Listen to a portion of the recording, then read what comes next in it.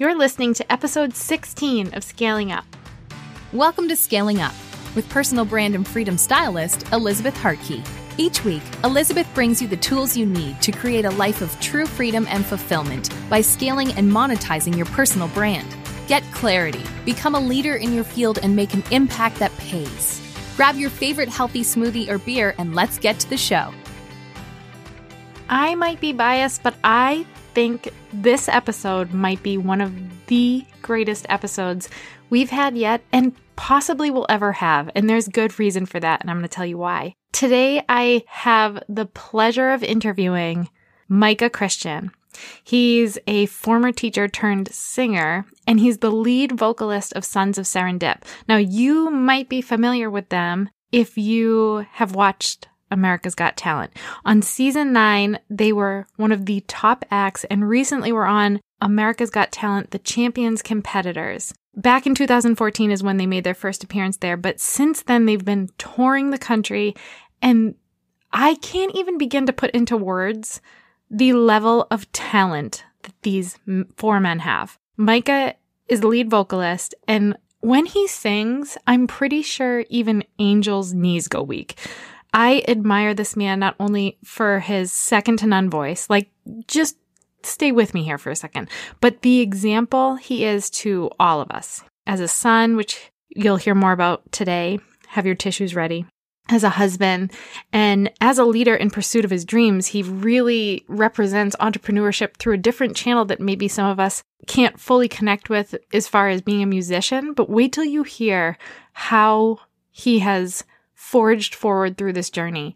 Anyone will be able to relate to this, and it will speak to you in ways you can't even imagine. And he's making such an incredible impact in the world by using his God-given talents, which we talk about all the time. Use those gifts through music, but also through his giving heart. And I want you guys to hear more of his story today about how he just got off his butt and made it happen. And it took a lifetime of cultivating this dream. And now it's his reality.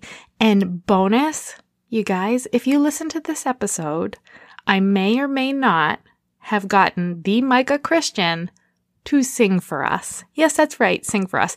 And I sat here just goosebumps and tears, like just unbelievable. And Micah is a dear friend of mine and a total champ for humoring me when I asked him to do it, and I totally put him on the spot. I just feel so blessed to have this man in my life. He's so incredible, such a light in this world. And you guys need Micah Christian in your life. So you have got to listen and share this episode with the world. It will inspire you in ways you could never even begin to imagine. Okay, so today we have Micah Christian on our podcast, and I'm so excited to have you here, Micah. And I have to tell people how we met, and you have to help jog my aging memory, okay? Okay, yeah. All right. So freshman year at Stonehill, I'm scared, totally out of my element, and I go into my first day of class. What was the class that I came in? Actually, I don't remember the class. Okay. I'd say the thing that I remember the most was that I found out pretty shortly that you were a Notre Dame fan. Yeah, and you're a Michigan fan. Yeah. And so I remember being like, I don't know if this is going to work. Yeah. Well, I walk into whatever that class was, like, totally out of my element. And we're all greeted by the most warm smile I have ever seen. The Micah Christian is there. You were a TA in the class, right? Yeah.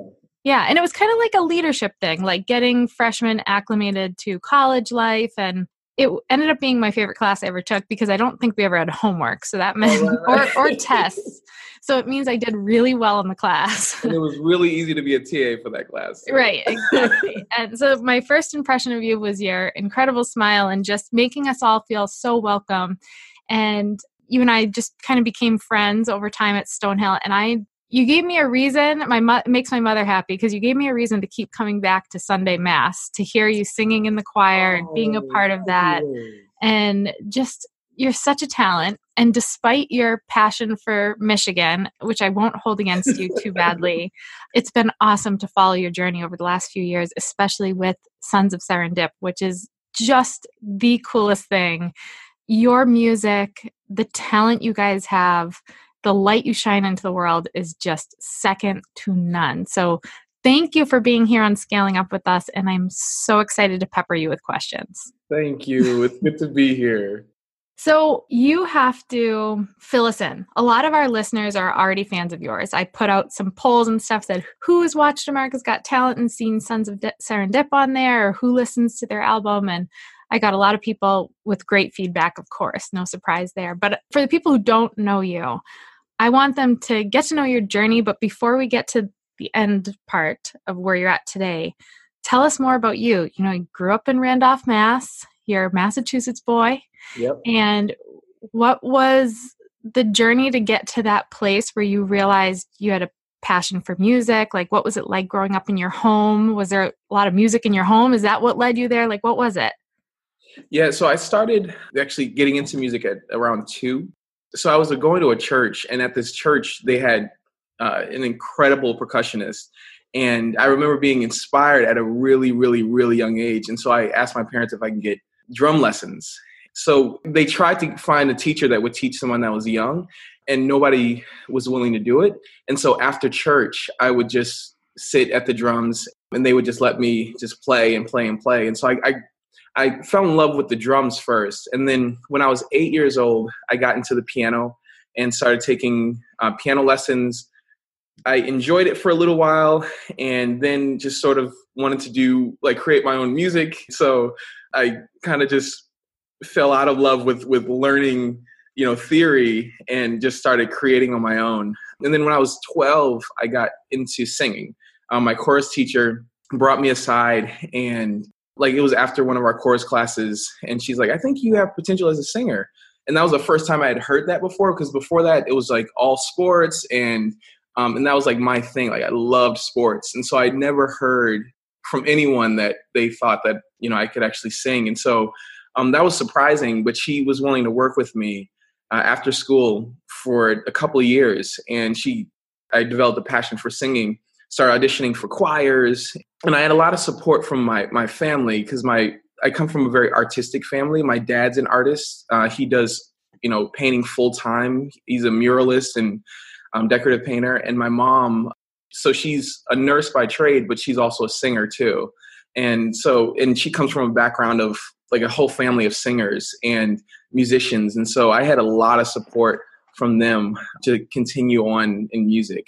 And then I got to Stonehill, didn't plan to study, I just studied a few classes in music, but a comm major and a minor in sociology. And I got involved in the choirs, and anything that was music related, I tried to get involved with. And just did a group called Hyannis Sound on Cape Cod.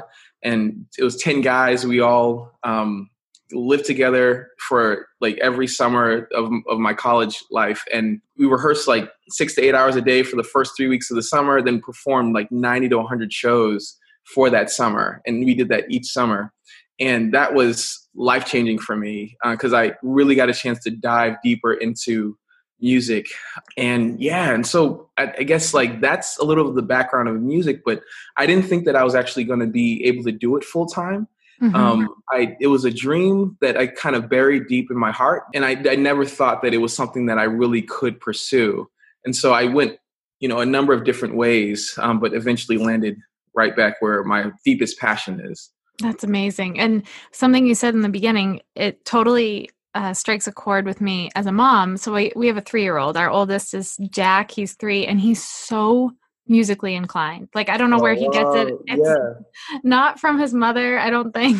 But it's funny because we've been searching around since he was 2, trying to find someone to teach him lessons in something. He loves the drums.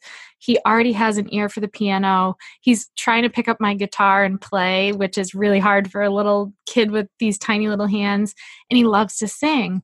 And we can't find anyone that they're like, "Oh, we'll come back in a few years." And I feel like we're trying to cultivate that passion and really just let him steer it where he wants to go. So that gave me the inspiration to find someone who's willing to to help him do it a little better than we can, because we don't know how to teach him those things, but it starts so young. So let's talk about that for a second, because so many of the people listening in, they haven't taken that leap of faith yet. They have a passion, or they have a skill, or they've had an experience in their life that makes them an authority figure in something, or they know they want to get out of the grind of the day to day, but they are loaded with fear of what that journey is going to look like. And your journey started at the age of 2. I think so often we think we're going to do that one thing, and it's either going to make it or break it, right? Like, I'm going to try out for this chorus, and either I'm going to make it and that's going to be my big break, or I'm not going to make it and I'm going to fail and I'm going to go a different path, versus looking at the fact that this journey is something you've chipped away at your entire life. Right. So talk to us a little bit about some of those struggles along the way, reminding the people listening, like, it hasn't all been gravy. Like, you've had bumps in the road to get to where you are today. Yeah. So I think part of my issue that I had with why I didn't think that I would ever do music full time was because I spent a lot of time comparing myself to other people. And I spent a lot of time just wrestling with self-confidence issues. I thought that I could sing and I enjoyed singing, but when I would hear other singers, I'd be like, oh man, I can't do what they can do. Or I hear other musicians, I'm like, man, they know so much more than I do. And that lasted for a good 7 years. I was doing very different things. After I graduated from Stonehill, I traveled and did some volunteer work, and then came back and studied theology in grad school, and then did more traveling after grad school, but never thought that music was where I would end up. But I had a moment when I was in Peru with my wife. We were volunteering and working with this Catholic organization. And so there was a moment halfway through the year where I had a pretty intense conversation with the head sister of the community. And she said something to me, because I was asking her, I was like, we're here, we're working, you don't really give us any feedback on how we're doing. You don't tell us we're doing a good job. And, I was like, so is our work of any value to you here? And she said something that at first made me really angry. But then after I really thought about it, it was something that I needed to hear. And it actually is what opened me up to bring music back to my life, like to the center of my life. She was like, Micah, you need to stop waiting for me to tell you you're doing a good job and to pat you on your back. She's like, you need to look within yourself, find value in your own work, and just do it. And just do it. So when I heard that, I was angry. But afterwards, when I really thought about it, I started thinking about all the things that I was waiting for other people to tell me, was valuable, rather than looking within myself, finding value in it, and then just doing it because I love it. And music was one of those things. And so at that point, I made a decision that I was going to bring music back into my life as a central part of my life. So I grabbed the guitar, I started writing music again. I called Cordero, who's the pianist in the group. Mm-hmm. And I told him, like, when I get back, we're going to make music. Like, this is what I want to do because I love it. Not for fame, not for anything else other than just because I love it. And it's something that I believe is mine to share. It's like, it's my responsibility to share it. Like, that's why any of us are given any of the gifts that we have. And so, and I did a lot of reflecting during that year. That year in Peru was probably the most difficult year that Joss and I had, but it was one that we grew the most in so many different ways. And we felt a lot stronger when we left that year. And I'd say one other lesson that I got from that was oftentimes what holds us back is that we think, there are going to be people out there who criticize our work. And, there's always going to be, folks that, they don't find value in what you do. And that's okay because it wasn't meant for them. But there are certain people that, and this is something that I reflected on that year, was like, there are certain people that need what we give, that need what we have to offer. And so our responsibility is to share it and let it find the eyes and ears and hearts that it's meant to find.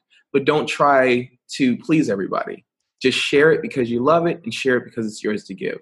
And so those are the lessons that I learned throughout that year that I think that actually, that helped to bring music back to become a more central part of my life.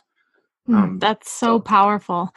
I don't know if it's like the newly postpartum hormones or what, but it like gets me choked up to think about the fact that there are so many people out there with this gift or this purpose that God placed on their hearts that the world isn't experiencing because of that fear or that comparison. And I've experienced it. I would imagine most people experience it that ultimately do take that leap of faith, is they have to get over that hurdle of, yeah, but there are already other people out there singing. Like, they don't need my voice. Or there are already people out there that wrote that book. They don't need to see my message. And to remember that we are the only ones that can bring our light into the world. And I love that nun for kicking your sorry butt, because it made a tremendous impact. And it wasn't exactly tactful or sweet, but it's real and it's so true. I think we sit back and we need that validation to move forward. And we're, especially in a world today where everything's on social media and we dictate our worth on how many likes it got. Like, how many hearts did that picture receive? Right. And we have to bring that gift into the world, even for that one person that needed it. And if it hits more than one person, that's a bonus. Right. And that's so powerful. So in experiencing those things, then you realize, okay, music has to be back in my life in a big way. We're going to do this. It isn't for the fame and fortune. It's because I know that I have to bring this gift forward. And you do that. So there's a period of time where you guys start making music together and you're not full-time with it yet. So what did that period look like? And how and when did you know that it was the right time to go full-time? Because I know there are a lot of people that will relate to that on here, because they're like side hustling as they're also working their full-time job. And when is it the right time? So walk us through, both periods of time. So when I got back from Peru, I reached out to Cordero and we got together, just started making music together. And at that time, I was teaching ESL in a private English school in Cambridge. So that's how I was making ends meet. But during that time, I was auditioning. Like, we had just decided to audition for America's Got Talent on a whim, and had no expectations. And I was committed to, it's like, no matter what, I'm going to make music. So I'll do what I have to do. If I need to work, another job, I'm going to work another job just to make ends meet. And thankfully, I do love teaching too. Like, I had fun with that too. But I just knew that no matter what, I'm going to make music. And so that commitment stayed with me. So it's like, even though I had this other job, it's like I would always carve out time every day to making music. And around that time, we were also auditioning for America's Got Talent. We didn't hear back from them for 3 weeks. And when we did, we still had no expectations. But throughout that time, as we kept going further and further into the show, I knew that something was going to change for us, but I didn't know what that was going to look like. And so, that entire time I was still working and putting food on the table. But I still, I think in my gut around that time, I did know that something was going to be different, as we kept moving further and further into the show. After we finished we ended up placing 4th that season. Season 9. This is season 9. Yeah. 2014. Loved it. Thank you. We all just made the commitment that the only way that we're going to make this work is by just diving in, all in, and just seeing what happens. So at the very beginning, we had no money coming in, but we knew that the only way, this was our chance. And, we were put into a unique opportunity to have that chance like that. And so because we knew how special that moment was, we would just decided to just go all in and see what happens. And it's worked out. It's been 5 years. We actually just celebrated our 5th year anniversary since we sent in the audition tape to America's Got Talent. That is so cool. I love that. And I loved watching you guys on the show. And I want to hear a little bit more, because I know that our audience will kind of geek out on this too. Just the experience of being on America's Got Talent. What was that like? That was exciting. So we got the call 3 weeks after we sent the audition tape, and they asked if we wanted to. Actually, no, they first asked for more information from about the group. Mm-hmm. And so we sent them like a 9-page bio about each member of the group. And then they wanted to hear more music. And so we kept sending them song after song after song. And eventually we landed on Somewhere Only We Know. And then they were like, all right, we like this one. Do you want to do this in front of the judges, for national TV? And that moment was crazy. We said yes. And actually getting to the show, I'd say there weren't a lot of nerves being on the stage because we had put a lot of time in with preparation. Each one of us had our own day jobs that we were doing at the time. And so sometimes we didn't start rehearsing until like 10 or 11 at night. And we would go until 2 or 3 in the morning. But we were committed to putting in those hours to making sure that we were prepared so that when we got on the stage, it was just like, this is what we've been doing in the rehearsal. We're going to do right here. And before that, we only had one other performance for like 20 people. And so like to be on that stage in front of 3,000 live audience members and then knowing that it was going to be shown to millions, we knew that we just had to be prepared for it. So we got through that first round and we're like looking at each other like, guys, is this a group? Like, is this a real thing? Because before that, we weren't even a group. It was just, we just froze. So we're like, all right, well, let's just see what happens. And we kept getting further and further into it. And the excitement kept growing and growing. And I'd say like probably the most nerve-wracking part of it was just as we kept getting further and further in, there was less and less time for prep. So we were getting song after song thrown at us. And by the time we got to the end, I mean, we were completely exhausted and the nerves were starting to, show up a little bit more. So at the end of that season, I remember just feeling like, we gave everything we had to this and we placed 4th, which was exciting. We had no expectations going into it, but now we knew like it's time like to really go all in. Because what we've compared it to is like you get an opportunity to perform in the Super Bowl, right? It's like that's one thing. But if you really want to stay in the league, there's a whole nother training that you have to do in order to get ready for that. And so we had that in mind as well as we were going through the process. So it was exciting, but a lot of work. And you just wrapped up America's Got Talent Champions, right? Yeah.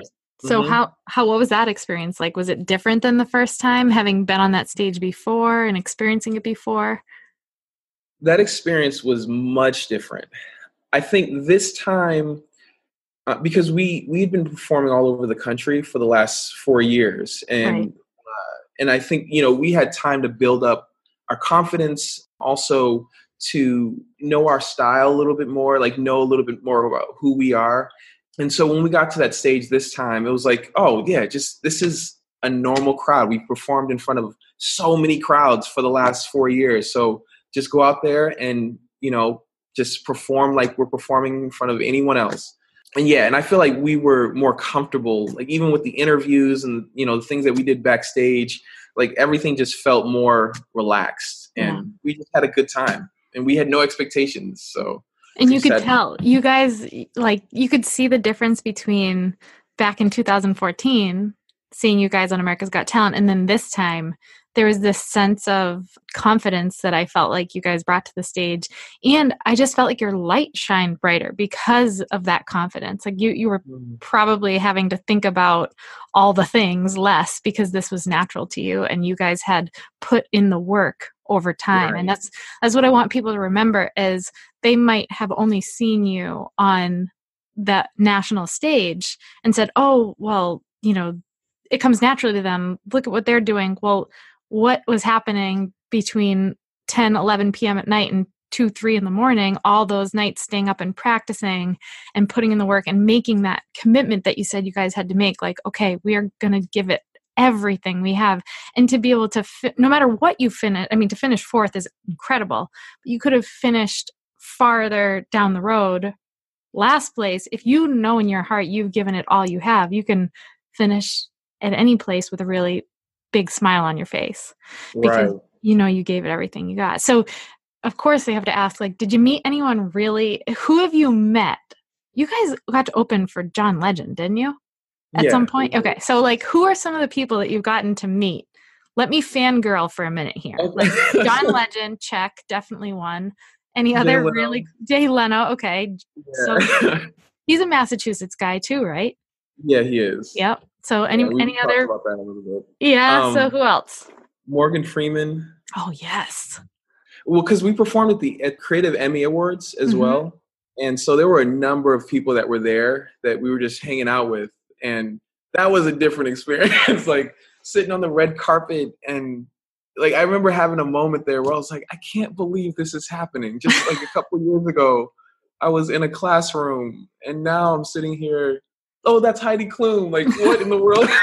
Like, so crazy. But yeah, I mean, we've met a lot of different people, especially when we were at the Emmys. Like there were a lot of different folks that we met there, and we took pictures with people and stuff. And so I don't know. You have to. You got to do it while you got the chance. I would like to say something though. Yeah, please. Okay, so when we got off the show, a lot of people, when they see you hit, a certain level, they assume that after that things come easily. Mm-hmm. You know what I'm saying? So like, because we were a finalist on America's Got Talent, it would be easy to think, oh yeah, now of course you're going to have a career. For me, there were a lot of different things that started to come up. Well, one, there was a lot of just uncertainty about what was to come. We had no idea. We didn't even have a show put together. Because on the show, all you do is 90-second versions of the songs. And so really that's all we knew was versions of the songs. And so I remember that just before we were about to do our first performance, it was only going to be 45 minutes long. But for me, that was a little bit stressful because there were a lot of thoughts about like expectations that I was putting on myself, but also expectations that I felt like others would have of me and, of the different members of the group, especially when you're coming off of a show like that. And so I had put a lot of pressure on myself and felt feelings that I hadn't felt before when we came off the show. Because once we got off, like America's Got Talent is no longer guiding us. And so we had to make a lot of decisions during that time about management, about how we're going to build a show, about me as a front man. Like I'd never been a front man of anything before. And like I've done a song or two in the middle of a longer performance of something, but like I had never actually led an entire concert before. I had never done that up until that point. And so I had anxiety and all kinds of feelings that I had never felt before. Waking up at like 2, 3 in the morning and just like with these rushes of anxiety and insecurity. And that lasted for a good, I think, 8 months right after we got off the show.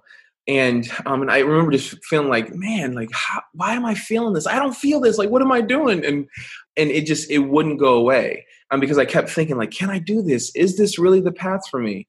And I think it wasn't until I went to this workshop at the Omega Institute, and it's this Bobby McFerrin circle singing workshop. Love Bobby McFerrin. It was amazing. Yeah. It was life transforming. Like it was so incredible. It was all improv during that week. And I signed up for it on a whim. I had known about him, but I didn't really know, how deep, his musicality, but also his spirituality was.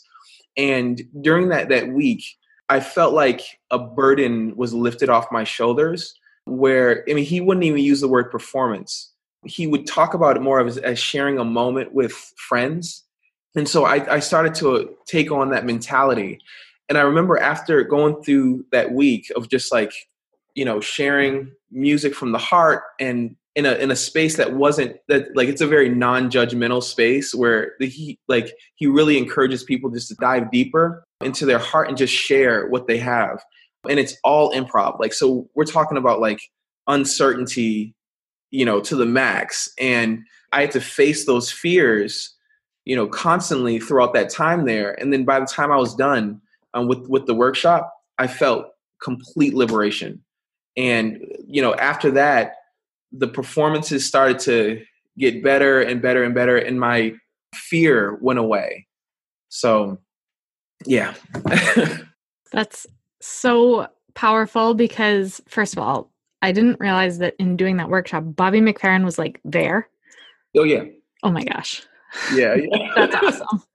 Yeah. Huge fan, and like growing up with his music, it was such a special part of my childhood. But that's awesome. But it's so true, because everything is perspective.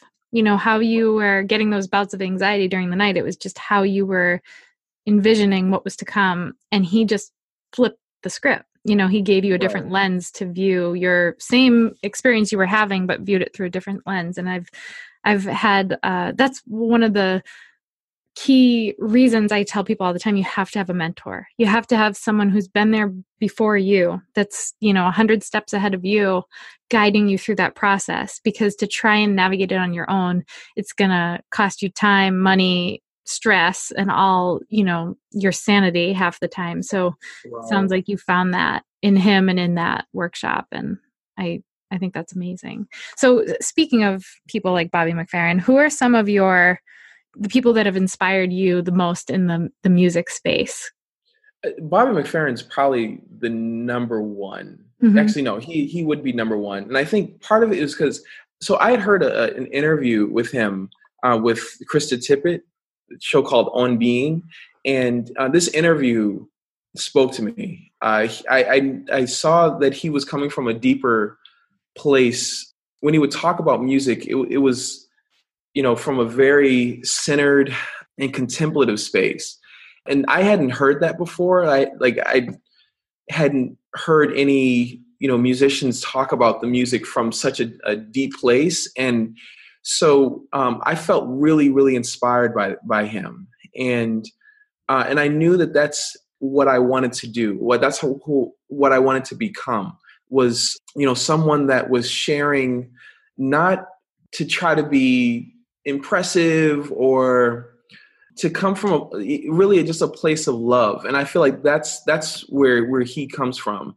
And to use, you know, what I have to help to make the world a little bit better. Oftentimes musicians can get caught up on, oh, did I hit every note? Did I say everything exactly the way that I'd hoped to say it?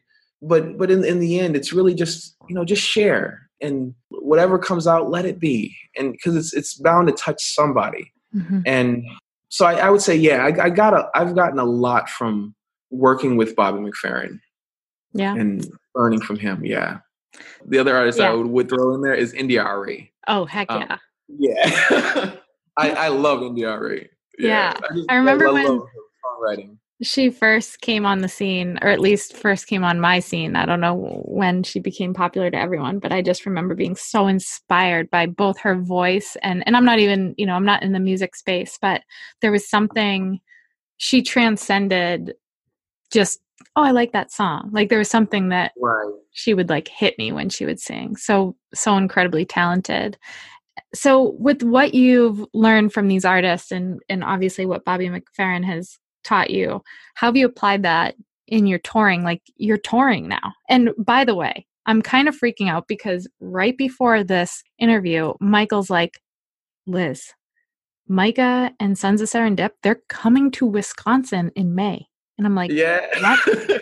And he's like, okay, well, like talk to Micah. We're hosting them at our house. We're having a dinner with them. We're going to the concert. I'm like, all right, I'll tell him. But so we'll see you in May, apparently, out here. Awesome. Hopefully the world has thawed in Wisconsin by then and we get some sunshine. But you're touring now. Like that's a big deal. You're also married. So like, how are you balancing these two worlds? And is touring a stressful thing or something you look forward to? Like, do you guys all get along all the time? How does it work? Yeah.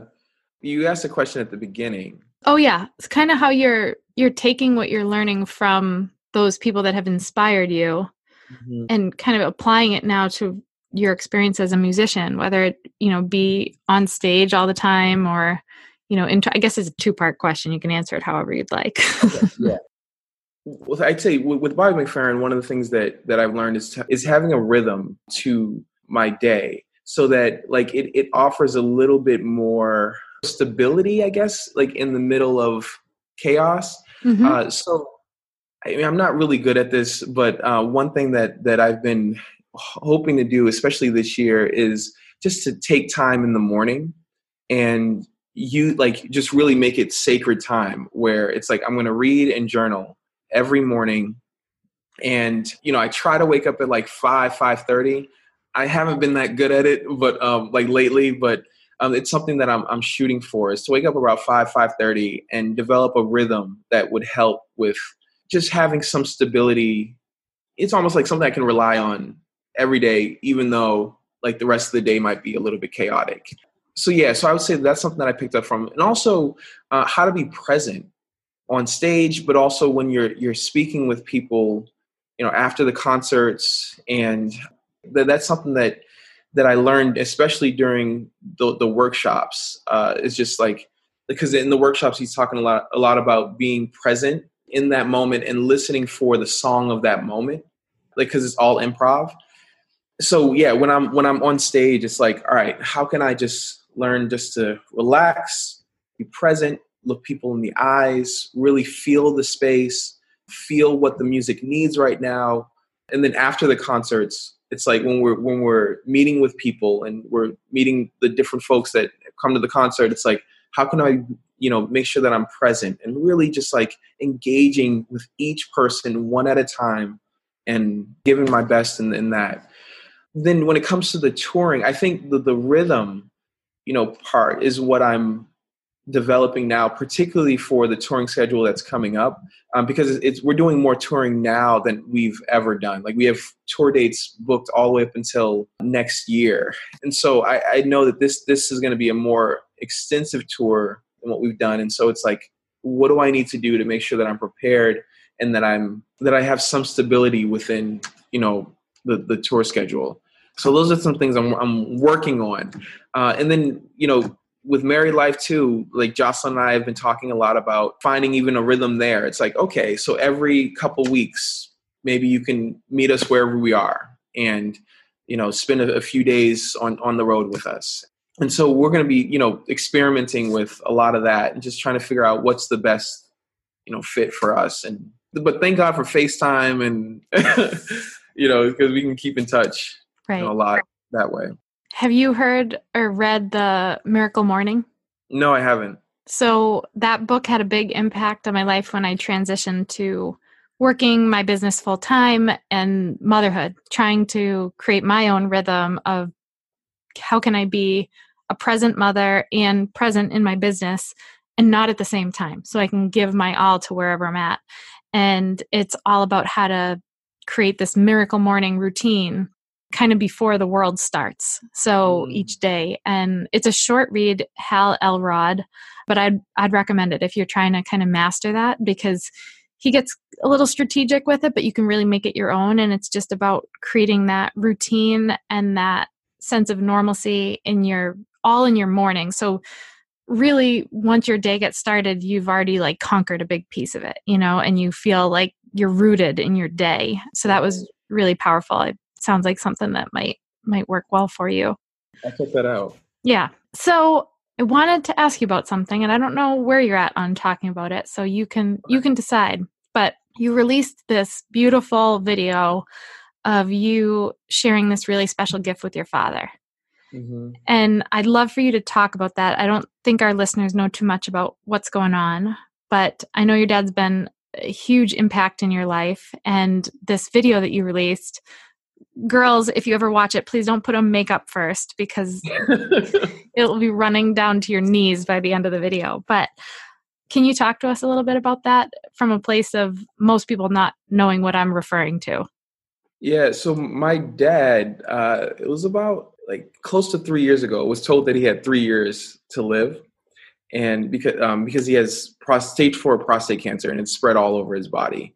And so right away, it definitely was very difficult to deal with. And I would have these moments where I would, be sitting in a cafe and just think about it and just start weeping, because my dad is one of my best friends. We still even now play basketball together pretty regularly and spend a lot of time together. And and so when he shared that with me, I mean, it was very, very hard. And one of the ways that I've dealt with pain is through creativity. So there was one moment where I was on a retreat and they had a piano and I just sat down and I was just thinking about my dad, and I was like, all right, let's just create and see what happens. So I sat and just started playing, and I started noticing a song starting to develop. And so within, a few days or so, I had the full song, and I brought it back to the group. I told them about it, and like they agreed to do it, and because they love my dad as well. So once we had it recorded, we knew that we wanted to share it with him in a special way, in some way. We wanted to surprise him with it. And so we were coming with all kinds of different ideas about how to do that. And I remembered that my dad had said that he wanted to be able to share stories. He was thinking about starting a YouTube channel where he shares his stories. He's an amazing storyteller, and he has incredible stories. And so I was like, I think that there's a way in that way where we would be able to share with him the song, at the end of him talking about his story, or like one of his stories or whatever. So I called him and I was like, hey, Dad, I'd love for you to just come over and, we could start that YouTube channel that you had talked about starting. And he's like, okay, awesome. And I was like, I'll interview you just to make it easier. And he's like, okay, great. And so this is like a week before Father's Day. And so he comes over and we set up everything. And then I start asking him questions about fatherhood and, just like his experience of, being a father and what it was like, even that first moment when he realized he was going to be a dad and, the kinds of things that were going through his mind. And the conversation lasted for about 90 minutes. And at the very last 15 minutes, we decided I changed the conversation towards his cancer diagnosis and, asked him about like how that felt and, what was going through his mind. And then, we just, talked as father and son. And then at the very end, I told him that I had a surprise for him, and I shared with him the song. So the song is called Superman. And the reason it's called Superman is because that's his nickname. Like we call him Superman for years because he's always felt invincible to us. And so I also wanted to remind him, that he has the strength to last much longer than 3 years. And also within the song, there are moments where I'm just telling him that it's okay to cry. It's okay to feel hurt and pain, and that he doesn't have to be, invincible right now. Like you can feel a little bit of the pain, and we're there with him, and we love him. So, yeah. So beautiful. And it was just so amazing seeing that bond between you guys in that video, which I'll link for everybody because I know they'll want to see that. But just you giving him a gift, but how apparent it was the gift he's given you as your father, and how incredibly humbling it is to watch that relationship and see how strong it is and how it can withstand anything, even the toughest things. So I appreciate you sharing that with us and, opening up that piece of you and that piece of your relationship with your father and of yourself and his vulnerability in that moment to all of us, because we all have something, that's weighing heavy on our hearts. And to remember that we are strong, but it doesn't mean that we can't grieve or experience those emotions and work through them, and that we have people surrounding us to lift us up through it. So, you're in my prayers, your dad's in my prayers. How's he doing? He's actually doing really well. He's like the you in Fast Forward. It's amazing watching that video. So great. He's doing well. He's doing really well. Yeah. Good. He recently joined the basketball league. How old is he? He's like 59. He'll be 60 this year. That's awesome. Not care. Yeah. Oh, that's so great. So one thing that stood out to me about you, and this kind of goes along with how you just pour your heart out. Like you pour your heart into your music, and it's so obvious. You pour your heart into your family, and that's obvious. But you also pour your heart into other people that you might not even know. I mean, you talked about that year in Peru. I didn't realize you had worked in Calcutta with the Missionaries of Charity. I've done so much work over the years with the Missionaries of Charity. They're just some of my favorite people. Those nuns, those sisters are, Yeah. oh my gosh, like salt of the earth. So what do you see this impact you're making through music now and the impact you make through volunteering? Why is that such a big part of your life? So, I mean, Stonehill was pretty influential for me. I mean, that's when I started getting involved in volunteering in a number of the programs that they had there. And I first went to Honduras too, through Stonehill. And I think, while I was in college, I did a lot of reading, and reflecting about just meaning, and my own purpose. And, I thought a lot about, the gifts that I have and what I have to offer the world. So I would say that those years, particularly in college, kind of pointed my life in a particular direction. And so even though I've been all over the place, in terms of, like where I've worked and where I've had experiences, it's all been focused, at least I try to make it focused in that direction. I don't always get it right. I'm doing my best, but towards helping people. That's what I want to do is just help. And sometimes because I think I'm a big picture person too, which I think makes it a little bit more difficult with doing things like just washing the dishes or like just everyday stuff. But I think deep down, it's like, I just want to help. And I would say that the experiences that I had in Honduras and in Calcutta and in Peru, as well as, and even some places within the Boston area, those have all shaped me and have informed the way that I am a musician. So now that I'm like, professionally, I'm an artist, like a musician. But I think it's beyond that though. It's like there's so many more influences that are in there that come out. I hope they come out through the music and through the way that I try to treat people.